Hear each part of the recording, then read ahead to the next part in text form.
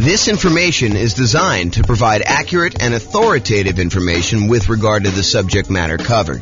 It is offered with the understanding that the presenters are not engaged in rendering legal, accounting, or other professional services. If legal advice or other expert advice is required, the services of a competent professional should be sought. Welcome to the Omaha Real Estate Investing and Real Estate Financial Planning Podcast. Learn all about investing in real estate in Omaha, Nebraska, with a combination of real estate financial planning and modeling with numbers specific to Omaha. Plus, syndicated, more generalized recordings of live and pre-recorded real estate investing classes. Not all of them specific to Omaha. Be sure to stay tuned after the podcast for a message from our sponsors. All right, welcome everybody. This is James Orr, and today I'm excited. We've got a special guest. We've got Ryan Chaw, and he's going to talk to us about his unique real estate investing strategy, and I'm super excited to hear about what he's got going on there. So welcome, Ryan. How are you? Hey, thanks, James Orr. Excited to be on the podcast, and I'm honored. Thank you. Oh, you're very, very welcome. So tell me about this unique strategy. What's going on? Like, what have you been doing, and how does it work?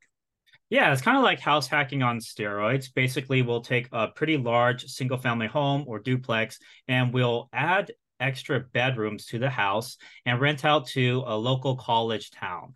So typically, these houses will have 5 or 6 bedrooms, maybe 7 or 8 even, and a 5 or 6 bedroom house. And if we charge $600 a month per student, it ends up being $3,600. A 7-bedroom would be $4,200 or maybe even $5,000 for an 8-bedroom house. And so we provide, really good local student housing, all amenities, really close to the campus. And, we just try to provide really great service and keep our students safe.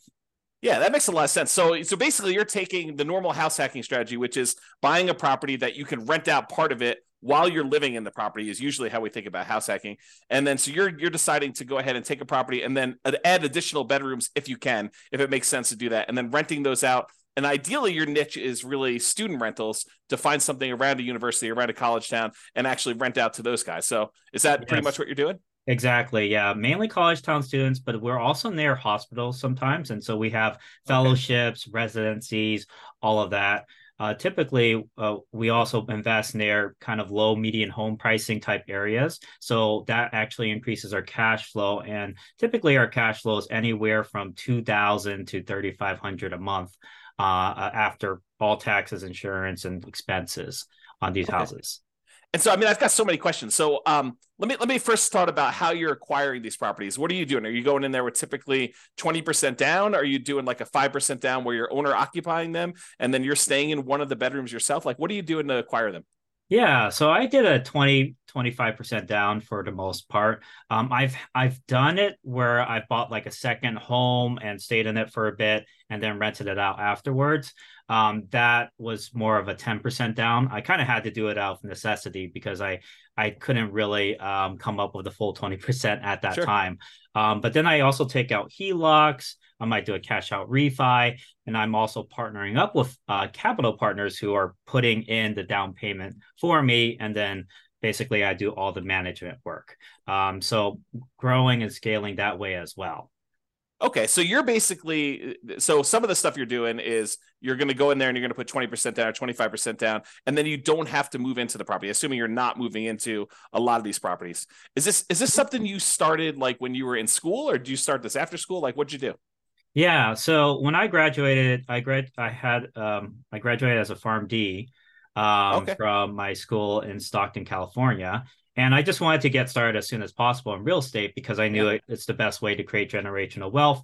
I had a grandpa who really killed it in real estate, and he also helped cover part of my college tuition and my brothers as well. And so I realized that, real estate's one of the best ways to build wealth for the generations. And so, I got started right away. I worked 15-hour days. I would work 6 or 7 days a week. at the retail pharmacy as well as the hospital pharmacy to just save up as much money as I can. And so I basically started off purchasing one property a year, and I kept reinvesting that cash flow. So for the first 6 years or so, I didn't take on any partners. It was all my own W-2 income as well as cash flow for my properties and equity as well. And then eventually I decided, I could go scale much faster. So I partnered up, and this year alone, I purchased 8 properties. And you're still buying them with your own credit yourself? You're partnering and you're primarily the credit guy when you kind of do those deals? Yeah, I usually do most of the marketing. Actually, I partnered with my uncle. He put up the down payment for the first 2 houses. But then after that, we ended up doing more of a 50-50 scenario because we were creating a lot of cash flow. We wanted to reinvest it. And plus, he was starting to help out and do a lot of the management piece as well. What are you doing for loans after you fill up your 10 loan spots? I assume you're over 10 at this point. I'm at 8. So okay. I purposely did that because I still want to purchase my dream home and maybe my beach house or whatever. Yeah. I want to save at least 2 just in case, right? Otherwise, you run out of loans. You can't do a conventional loan anymore. You're kind of screwed, right? Well, so what we do now is the good news is for owner occupant properties, the 10 loan limit does not apply. So you could still do conventional financing over 10. Where you get caught is if you have more than 10, you try to get your next investor property, then you get cut off. You need to go to some type of other, non-conventional type financing. Right. I did actually use my owner occupied one right now. I'm house hacking this one, but yeah, totally understand there. But yes, what we do is DSCR now. In DSCR, you can use the rental income that the property will generate as long as it covers the debt, the anticipated mortgage payment, monthly mortgage payment. You will be approved for a DSCR loan. It's like a 1.1 times usually the monthly mortgage. And are you seeing mostly 30-year fixed rate financing on those, or are they going to be some type of adjustable rate mortgage with a balloon of some type? 30-year fixed, yeah. I do 30-year fixed. My last one is 8.125%. So it's higher than the investor conventional loan, but not by much, because investor conventional loans, I think they're reaching high 7s, mid 7s right now, 7.5, 7.625, Are you using like a local bank or a national bank to do those kind of DSCR loans? This is actually a national lender. Yeah. I found them through a network that I'm part of called GoBundance. Okay. Very cool. So you said you're managing the properties yourself. And since you're renting the students, are you trying to do like the classic, get the parents to co-sign, and you're doing like a year-long lease, but they're really only there for 9 months? Like, what are you doing for handling some of those traditional student rental type issues? Yeah, for sure. So I always do a lease. If I'm in the middle of the year, I'll do a lease until July 31st. And then from there, I'll do August to August leases. Because a lot of these people who are doing like fellowships and residencies, they're really not taking much summer off anyways. Yeah. Plus a lot of grad students, they're doing research during the summer, so they still need the place to stay. With that being said, if they do not need it during the summer, they can always sublet it to another tenant, like a summer school tenant. And that happens just fine. I'm able to even help them out. I tell them, I can help you out during summer, although it is your primary responsibility. I'll help you out, and haven't really had issues not having like somebody not being able to find a subletter. Like I would say 9 times out of 10, they're able to find a subletter. And so are you pre-signing? I would say it depends. So the kids have several ways to pay the rent. They could take out student loans. They can take out, might have financial aid. They might have a job. The most common way is their parents are covering the rent, right? Mm-hmm. So if you have the parents covering the rent, in that case, I will have them co-sign. And what's great about this method is you never have to deal with unpaid rent, because what parent is going to just stop paying rent for their kids' lodging, right? Yes, likely. Well, I've known some crazy parents out there. Maybe you find one that's willing to let their kid go. As long as they have a good relationship. Okay, so that's awesome. So you're not really having the need to do the co-signer if you're getting student loans or financial aid, because you think if they demonstrate that the financial aid has a section for room and board, which is the case in a lot of cases. I've even had somebody who paid the full year, never stayed at the house, but the financial aid was covering it. So said, might as well take it. Are you collecting the entire lease amount up front then, or are you collecting it as they pay out with the student loans? I don't even know how student loans work anymore. Yeah, so it's due on a monthly basis still.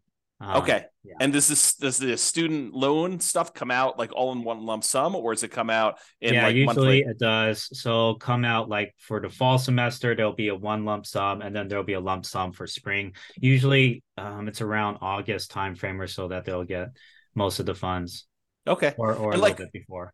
what's a typical like price of house you're doing with this strategy in your marketplace? Yeah, so where I'm investing now, I invest in California and out of state. So I have five in California. I have eight of them or nine of them out of state, one in Alabama, eight in Ohio. So the price in Alabama was 210,000. We're renting that out for 4,200 ish, a little bit more. I think 4,250 Okay. per month. And then for Ohio, I will buy the first one we bought was 210,000, and we rented that out for $3,750 per month. So the Okay. cash flow on that was around 2,300, 2,500 a month. And the cash flow on the Alabama one is around I think it's a little bit over 3,000 a month or so. Okay. And when you're qualifying for the loans, is the lender using the student like the student rental income, or are they using more of a traditional rental income in order to qualify for the loan? Yeah, so that's a very good question. So if you do a DSCR type loan, to get qualified, they will estimate what the market rent is. They're not going to assume that you're going to rent by the room. And sometimes, like if you do a refinance through a DSCR, they prefer to have a traditional lease. So you would have to have everyone sign on like one lease. But for conventional, they're actually okay doing a refi and taking 75% of your rental income. Usually 75, sometimes 100% if you actually report it on your tax returns. And as long as the conventional lenders, usually this is in most cases, as long as they see 1 year leases, they will still take that rental income. And they might take off 25% of it at most, but they'll still use it for sure. Okay, that's super interesting. Have you ever had, because I assume you do some like teaching of this strategy to some of your kind of like students and their partners to kind of help people do this. Is that right? Yeah, Yeah. definitely. Do you have people ever utilize like a variation of like a cross between the nomad real estate investing strategy of buying a property, moving in, living there for a year, and Mhm. then after the year converting that to a rental and kind of repeating sequentially in order to acquire their rental properties that way? And of course, the benefit is the 5% down owner occupant loan, and the better interest rates than you would get if you're doing like these DSCR and or investor type loans. Do you have any students who are doing like the move into the property, live there for a year, maybe even while they're in school, get roommates, and Yeah. then convert that one and keep it as a student rental to kind of maximize it? Yeah, definitely. I actually had three students this year at least that have done that strategy. They lived in it for a bit, or maybe, a year or at least a couple months, right? And Yeah. then they rented out to housemates, and Yep. then that's how they got started essentially. Yeah. And they're able to also put a lower down payment potentially. You do have to be careful with those regulations, though. Um, Generally, you do have to stay in it for a year, right? Yep. Unless you have a really good reason not to, like you lost your job or you're Sure. switching jobs, or maybe you had your mom you had to take care of who's sick, whatever, right? But generally speaking, yeah, if you do a house hacking strategy, you want to stay in it for a year. And I'm actually doing that myself right now. This house that I'm living in, I have four other roommates or four other housemates, Yeah. and so my rental income on this one is 3,650 per month, and my mortgage payment is 2,300, and I'm in Sacramento. So So 3650. So you're getting like $910 on average per roommate, essentially, in order to have someone living in that property. Is that about right? yeah, exactly. So 965 for the largest room, 850, 870, and then 830, And is something like this, this. and I assume are you including utilities in your rents, or are you like charging them utilities as well, pro rata? Separate. Yeah, it's separate. Yeah, it's Okay. actually not included. They will divide it by however many tenants there are at the house. But I will cover the vacant room. So if there is a vacancy, I will cover the utilities for that one room. But like, let's say there's five people at the house, the bill is, I don't know, 400 or something like that. Each person would pay maybe $80 a month for utilities. Okay. Have you Um, had any issues with filling a vacancy like mid semester or anything like that? Or like if you don't fill it before the start of a school semester, it's a little harder to fill or anything like that? That's actually a great question as well. So a lot of people worry about that, but that's actually not the case, because there's always people coming into the college. In Mm-hmm. fact, around now, September, October and November, you'll actually see a lot of international students coming in because they just had their visas approved. Okay. And visas, they get approved anywhere from, during the summer all the way until like December, basically. So you have all these students who are coming in finally after their visas approved and, getting started in person learning right away. But before that, they had to get all that situated. So you'll see a lot of people coming in like that. Also, if you're close by a hospital, it really doesn't matter what the timing is. But with that being said, there are going to be like a big wave of students that will apply in April, May, and July. And then for spring semester, you'll get a wave around, November, December timeframe. So there's always people applying. There's even summer school, right? They'll apply around March or so. So you'll always get these kind of waves throughout. So don't worry too much about the timing. I actually purchased in the last year, I purchased pretty much a property every other month or so. Okay. It was just throughout, and we still filled them all the rooms. Yeah, part of it is judging demand though too. You have to make sure you figure out your market demand, and there's a lot of techniques to do that for sure. Yeah, are you doing your own property management? Yeah, actually, I do. I do have this general contractor with my business partner, and he does really great work. He's very reliable, and as long as I have, we have that boots on the ground that we can count on, that understands that we're out of state, so he might have to go the extra mile to make things happen. That once you have that one really good team player, you're set essentially. Okay. Yeah. Are you doing like house rules, and are you like establishing those? Or are you letting them kind of like rule themselves, like Lord of the Flies type of style, or like what are you doing there for like managing the house while you're away?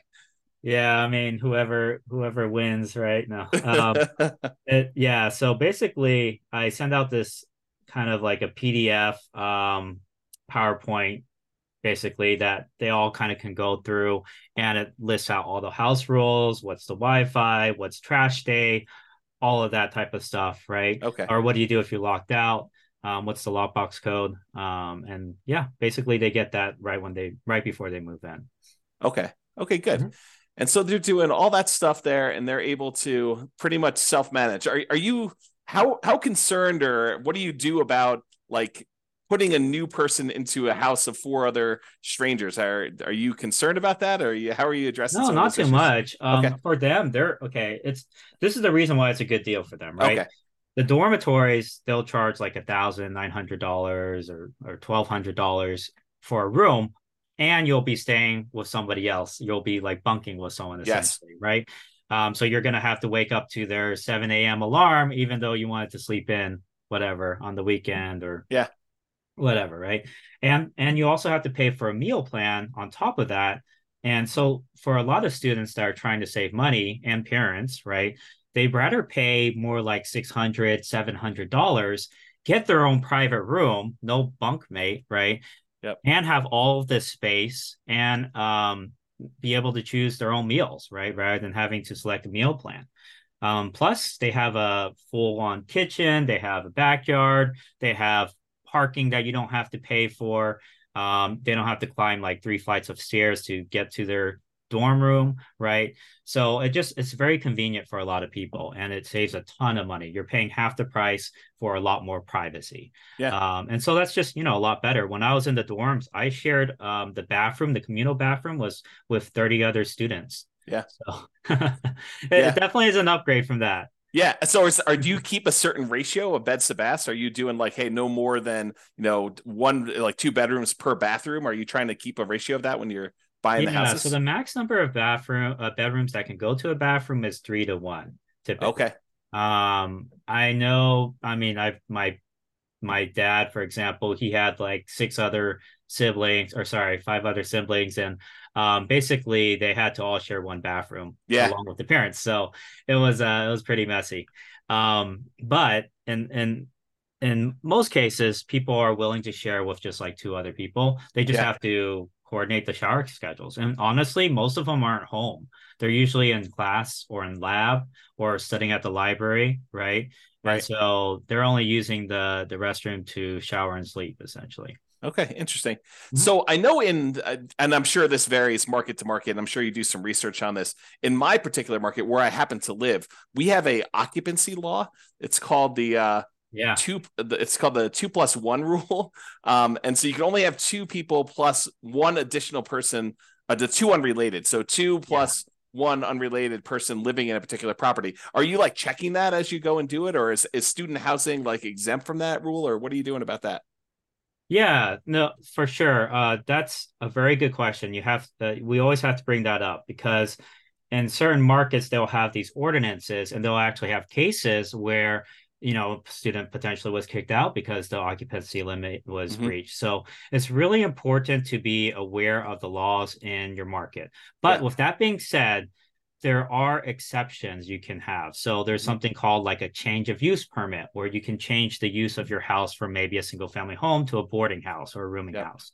There's also a variance, zoning variance. So you could pursue that and get yours basically as a special exception since we're so close to the school, and we're bringing in professional students. Can we go ahead and do this? So the other thing to keep in mind is that limit is per unit.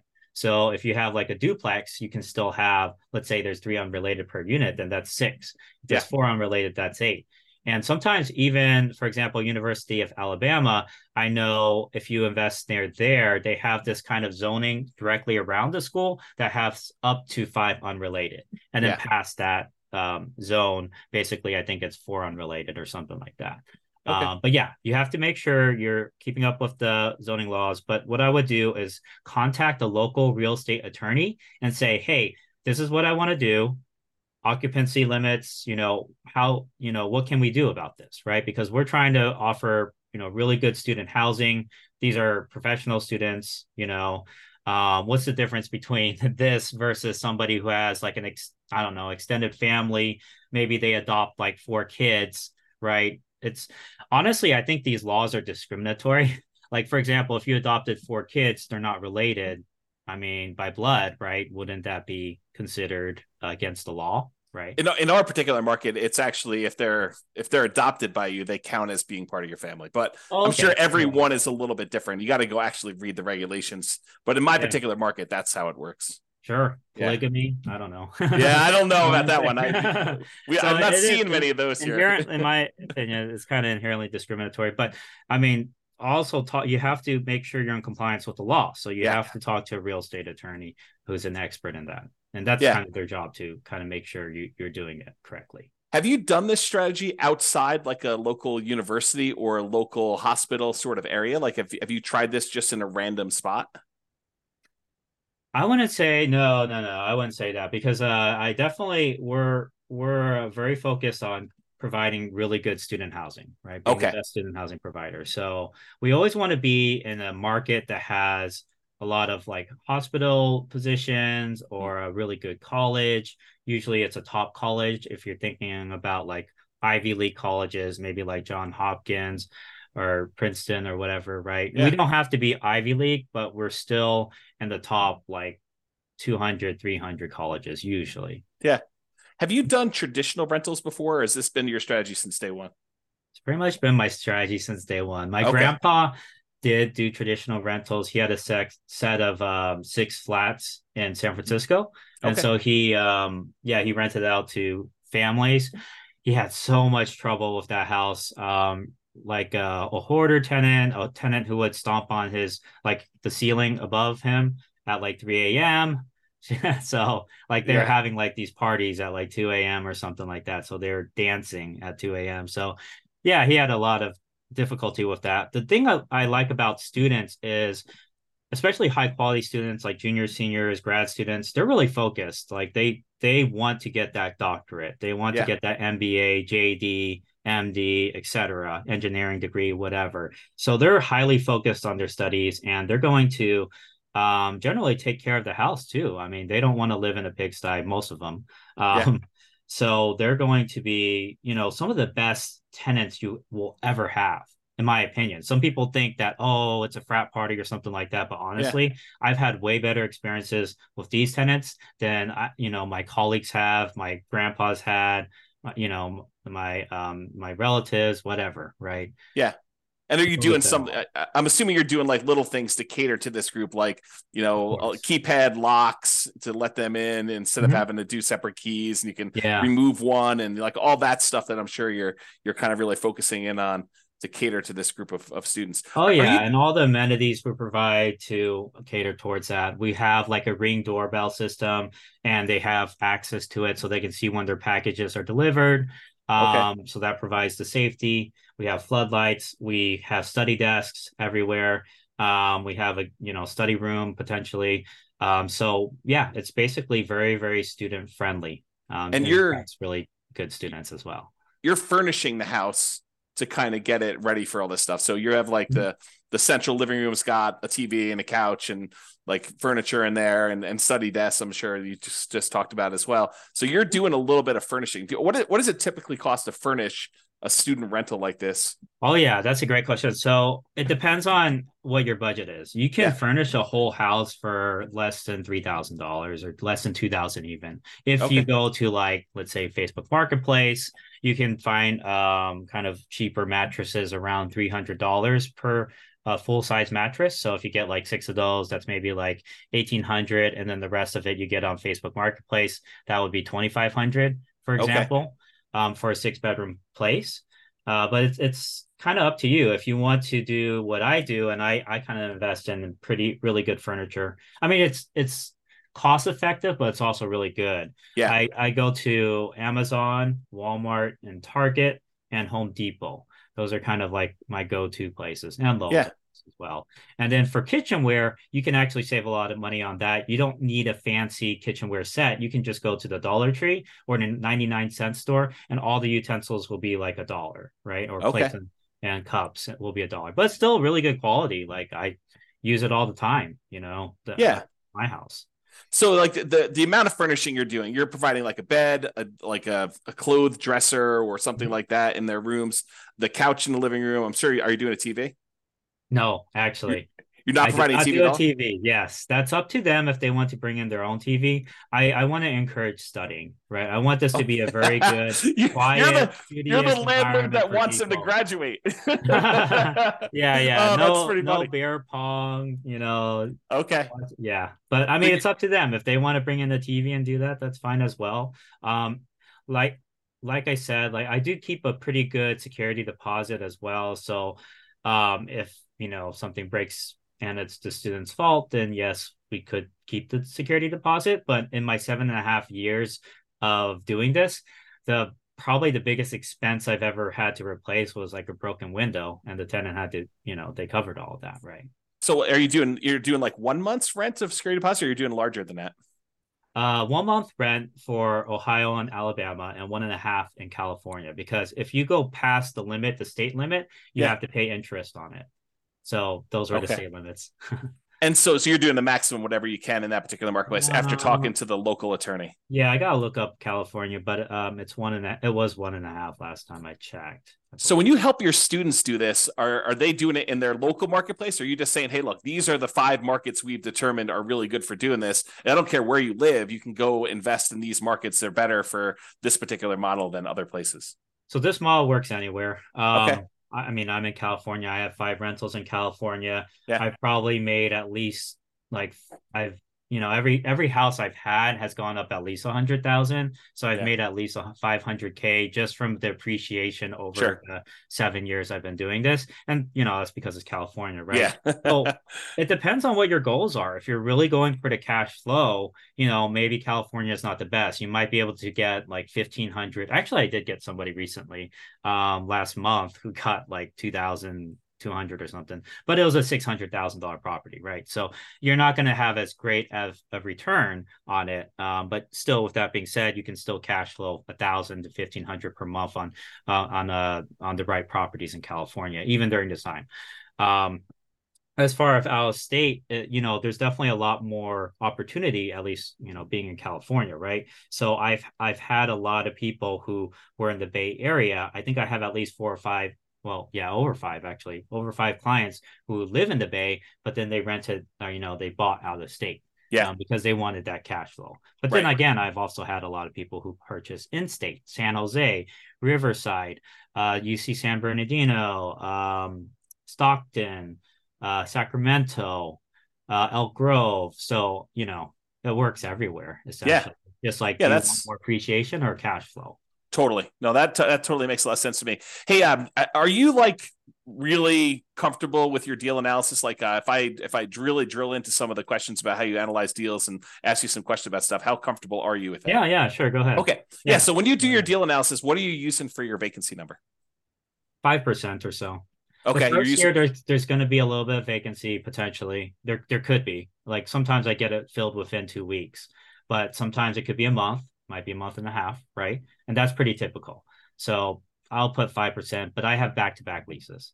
Okay, so you're doing 5% for your vacancy number. What are you setting aside for maintenance on the property, and what do you include in maintenance?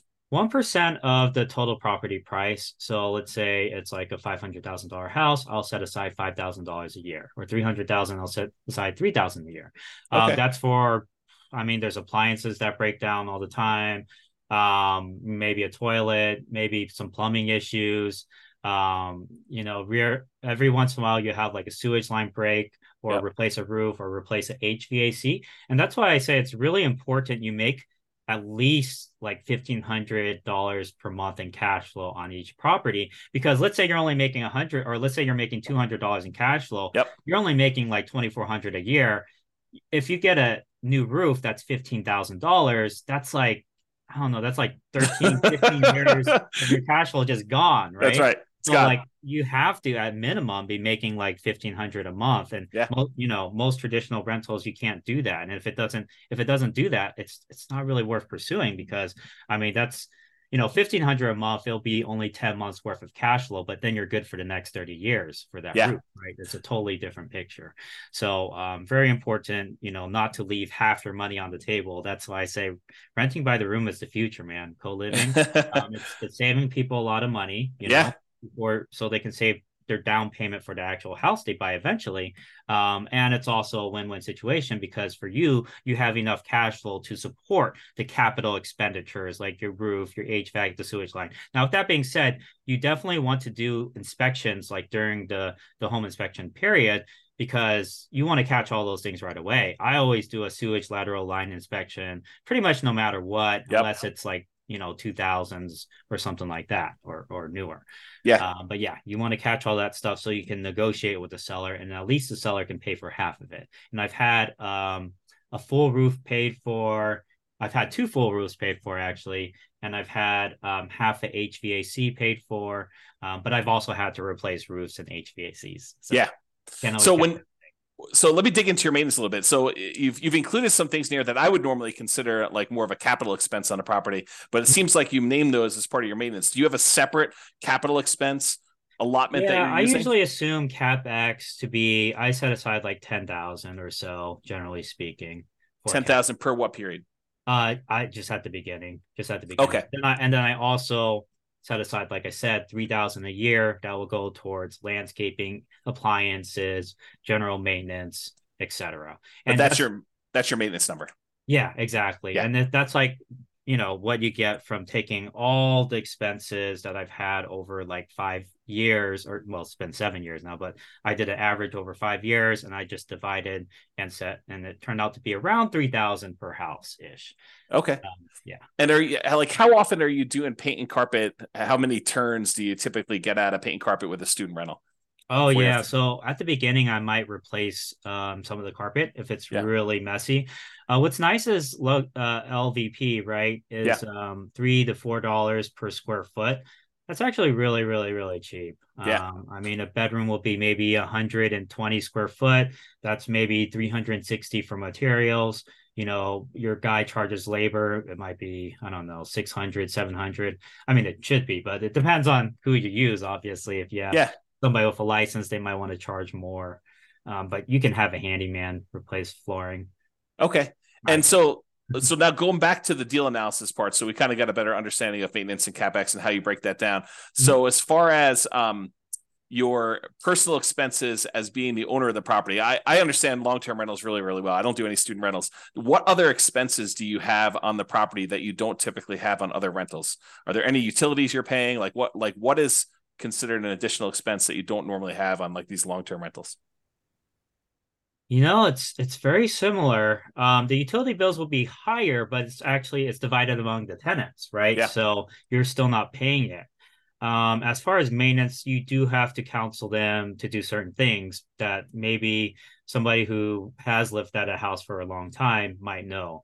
But Yeah. with that being said, even traditional long-term renters, they don't know things, you would think they would know. But anyways, there's certain maintenance things like any type of grease, like you're frying up bacon or whatever, you want to solidify it and you pour it into a fat trapper, and then when it solidifies, you put it in the trash can. Otherwise, if you pour it down your kitchen sink, that thing's gonna clog, right? Yep. Same thing for hair in showers.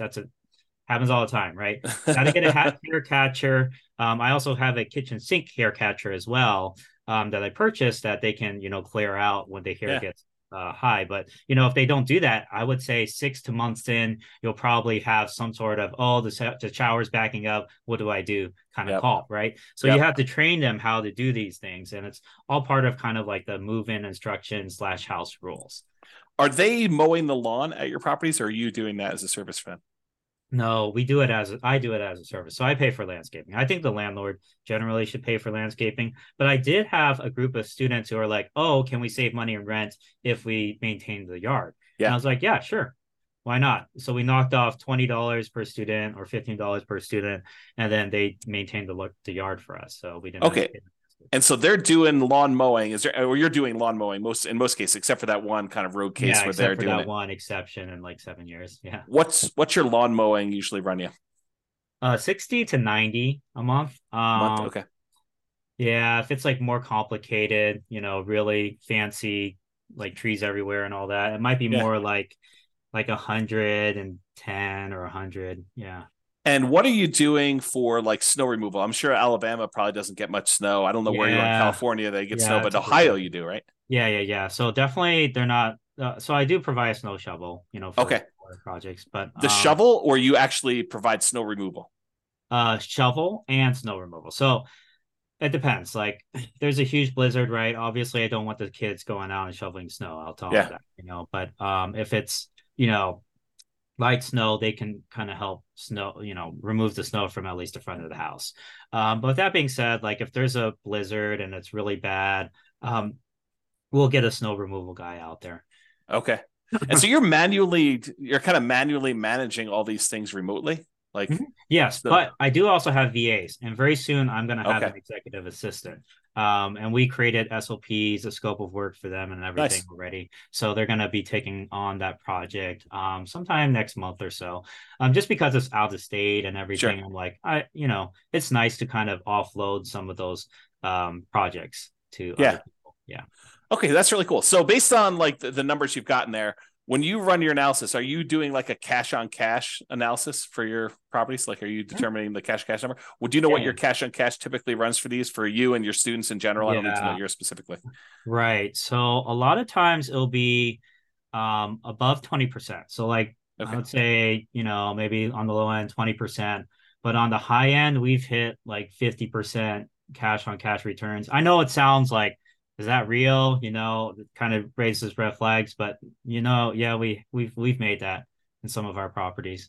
Yeah, and when you do your calculation, I'm assuming you are taking into account vacancy and the maintenance numbers that we talked about, and I assume the Yeah. capex numbers you're talking about, Yeah, you always have to take into account all of that. and Yeah. utilities and stuff like that for those. So Mhm. yeah, okay, good. So Yeah. it sounds like there's some pretty good returns to be made here, and at those rates, I mean, paying off the property is can be accelerated if you decide that's your strategy. If you want to go and reinvest things and pay down your loans, or you want to acquire additional units in parallel, I guess you could do that too. You save it for down Yeah, payments and yeah, exactly. I use it actually to paid down acquire. my very first property, and then sold it for 437,000 to buy 7 other properties. So you re-leveraged. You basically went in, you bought properties, let it appreciate because we were in a very bull market, with the market Yeah, going up last 10 exactly. years or so. That was my first house too, so 7 years ago. So Okay. significant amount of equity on that one.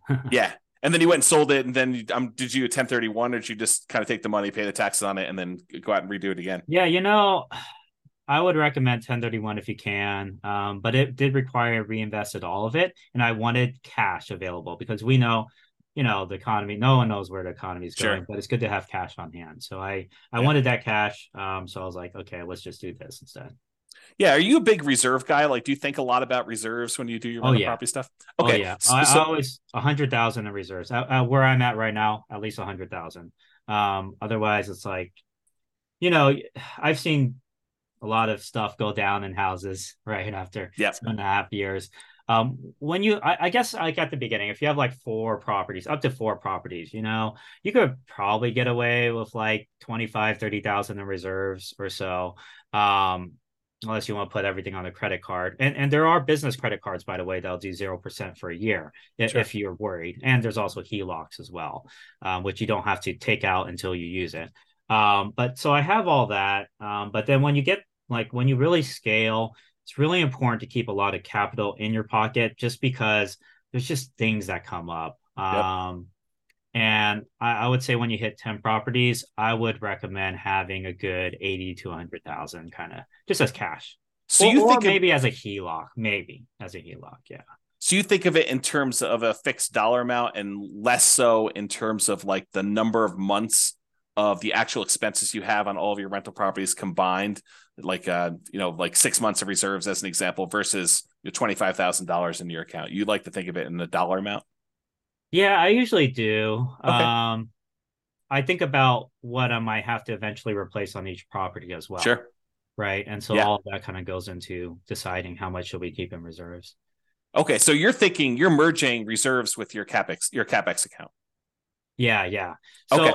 a couple of reasons too, like, when and we've seen this recently, right? Banks are what do you call resolvent? What do you call it? They're insolvent. Insolvent. Yeah. Yeah, that's the word. Silicon Valley banks that we're talking about. Right, exactly. And that's just how the banking system works, right? If everyone wants their money, they don't have it, right? Sure. That literally is like the definition of modern day banking. So, what happened in 2008 is all these people who took out HELOCs and all those banks started demanding, all that money back, right? And so one thing we're doing is pulling on some HELOCs, and we're okay paying some of the interest on that, Sure. just for the peace of mind to have that Yeah. liquidity, right? It's Because if you almost like pull it out and you put it in another bank, now they can't close the account. But if you paid off that HELOC or you don't use that HELOC, they can just decide to close that account. totally. It's actually written in the HELOC contract in most cases too. So Yeah. yeah, Yeah. if you're a Totally. real estate investor, keep that in mind, especially during these times. Good. Well, I'm glad you're doing the reserves. I'm glad you're teaching the reserves thing. Let me ask you kind of like a follow-up question about reserves then. Are you taking into account your reserves as a drag on your cash on cash return on investment? Are you setting aside like saying, hey, I'm acquiring this property. I know I need to have 6 months of reserve. So my total amount invested is my down payment plus my closing costs plus, my rent ready costs in order to get all the stuff ready to do it. Plus now I know that I've got 6 months reserve. So I'm taking that into account when I do my analysis.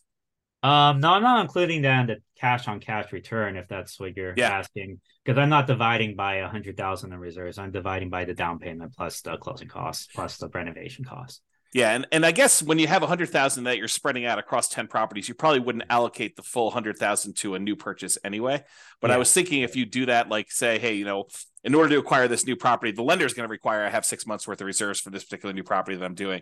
So I'm gonna say, hey, look, I'm setting aside the 6 months of money. I need this money in order to make the investment. So in order to calculate my true cash on cash return on investment, I really do need to take into account that I got this 6 months worth of reserves drag, and I can count that these 6 months of reserves is in whatever it is, your savings account or CD or the stock market, even if you're willing to keep that kind of like there, and you can count that return as part of your overall return, but when you're saying you're doing your cash on cash number to the 20% or whatever the really rough number we think you can do for, it's a range obviously, but you're not taking that into account there, right?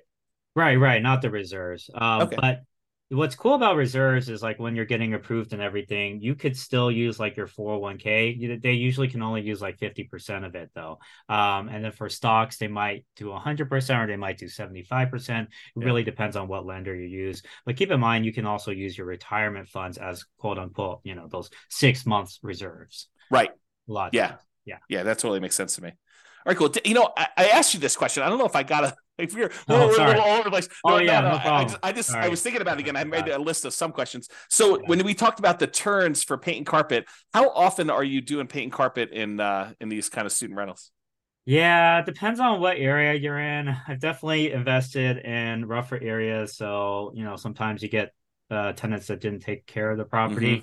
So, you might have to do a whole house painting, but it really depends on what neighborhood, man. I mean, there's something called crimegrade.org.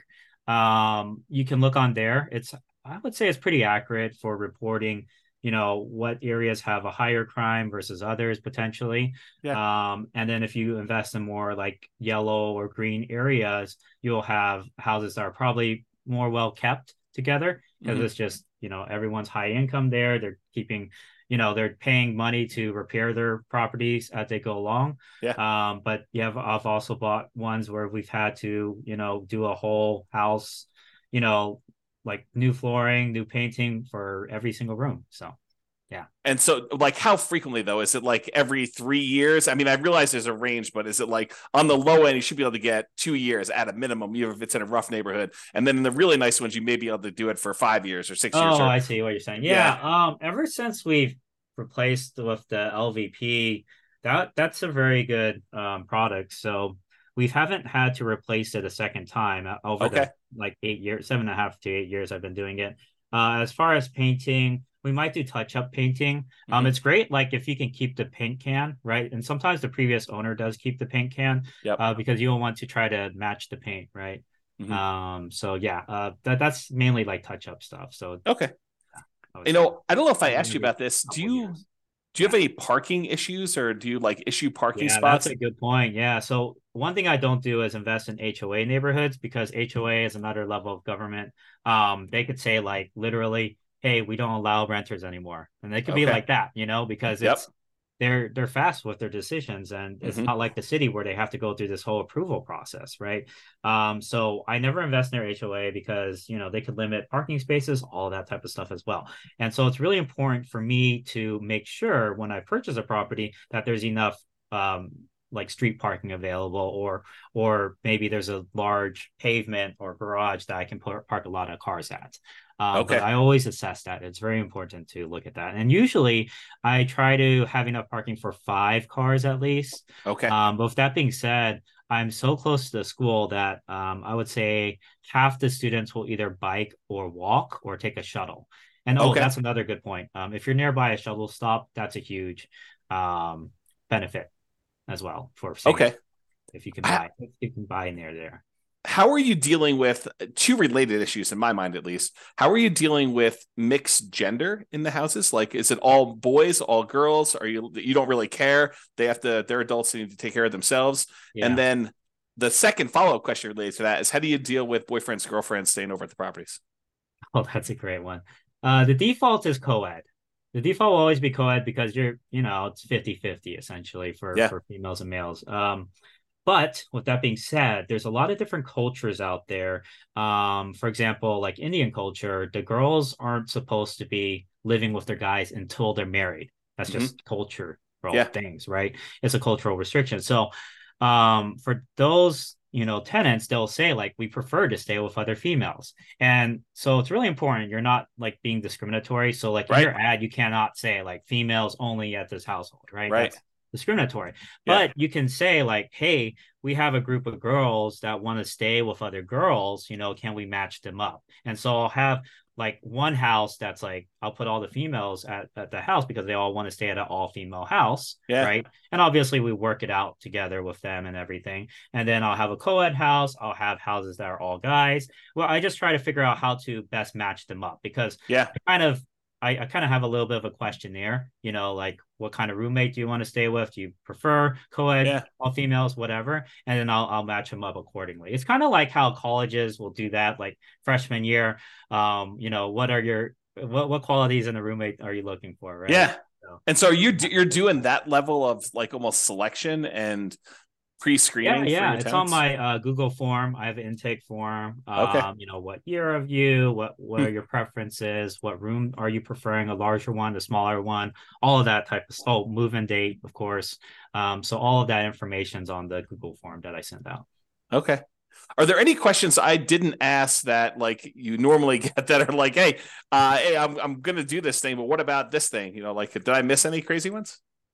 I would say No, I mean, I think you were very comprehensive for sure. I would say the keys to success in this industry Yeah. is definitely, I think in general though too, is I think there's always three elements to real estate. The Hmm. first one is the numbers, like getting the math right, getting the deal correct, making sure you have your ROI and all of that.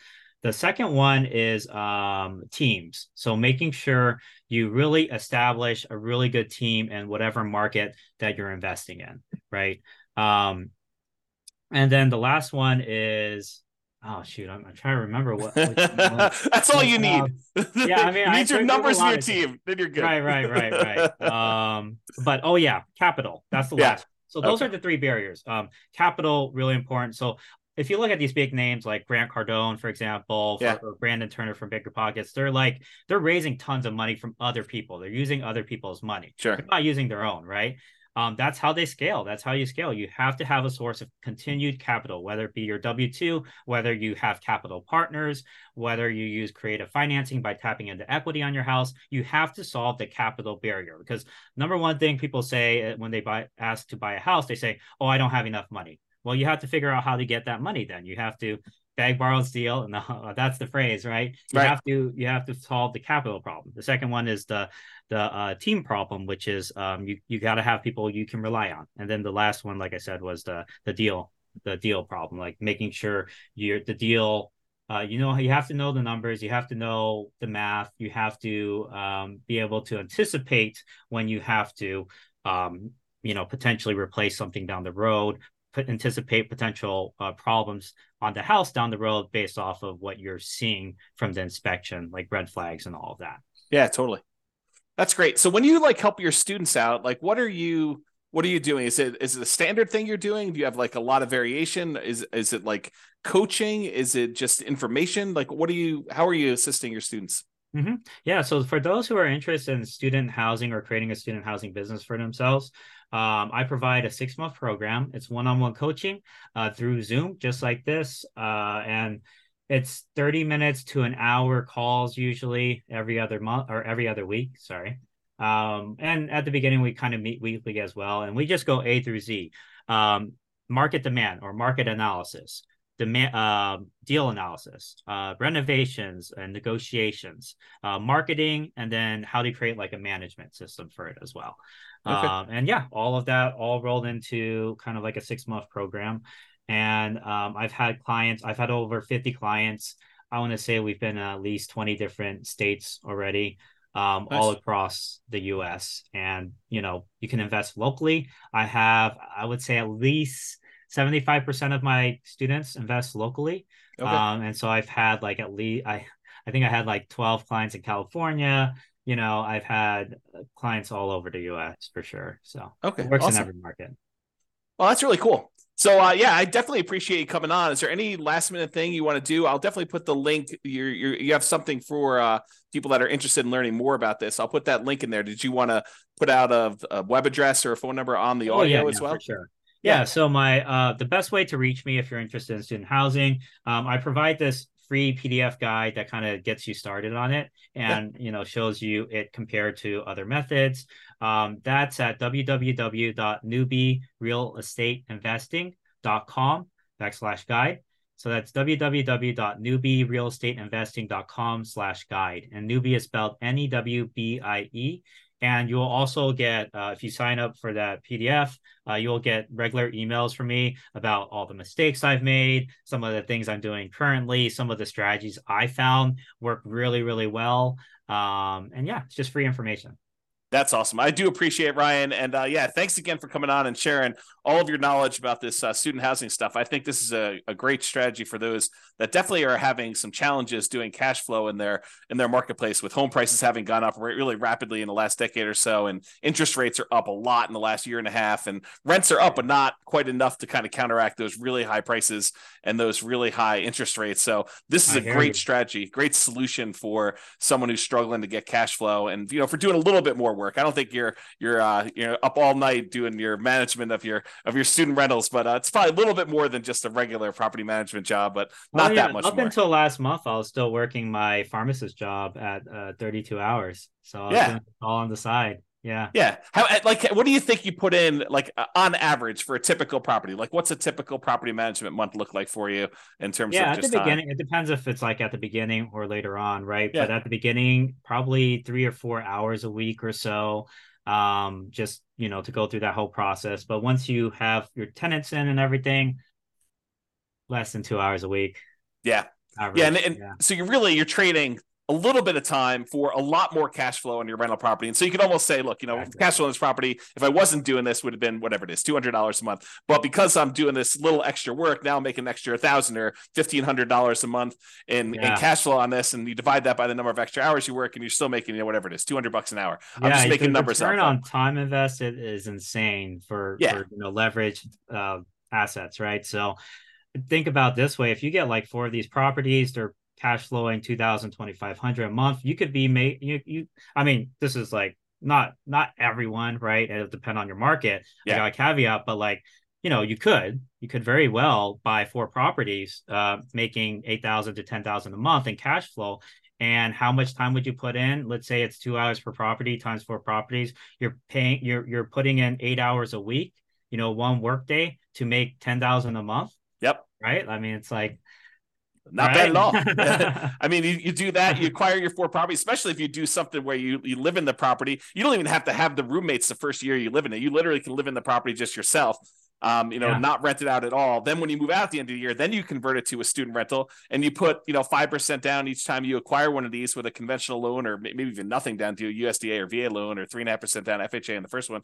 And then you got Yeah. these, for 20% down on one property. If you do it over 4 years, where you put 5% down each time and move into the property, live there for a year, and then convert it to a rental for the amount of you had for one down payment on one rental property. Now you acquired 4 of these, and you got $8,000 a month in cash flow. I mean, if you can do the $2,000 from the rentals, and you're done. I mean, a Smart, man. 4-year process, you acquire it all, and you're ready to go with your student rental empire, and you do a little part-time until you get a little bit more cash flow. Then you hire the property manager. You hire like a VA or two to kind of oversee the whole business for you, right? Yeah, exactly. That's Work it. on that team, right? So it's only those 3 things, right? Get the math down, get the capital problem solved, and then get the team problem solved, or Yeah, the system/team problem. Yeah. that's awesome. Well, I really do appreciate it, Ryan. Thanks so much for coming on. It's been great having you. Thanks so much. Bye-bye for now. Thanks, James.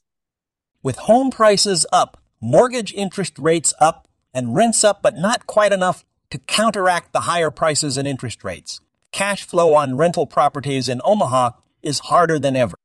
Book a call with the Real Estate Financial Planner to apply our proprietary 88 strategies to improve cash flow on your rentals. See the show notes for a link to schedule your call and improve your cash flow today. If you're a real estate agent, lender, or professional in Omaha that wants to help our real estate investor listeners, consider reaching out to learn about collaboration opportunities with this podcast. We'd love to add more value to our listeners by having you assist our investors buy, sell, and finance their real estate investments. See the show notes to schedule a call to discuss collaboration opportunities.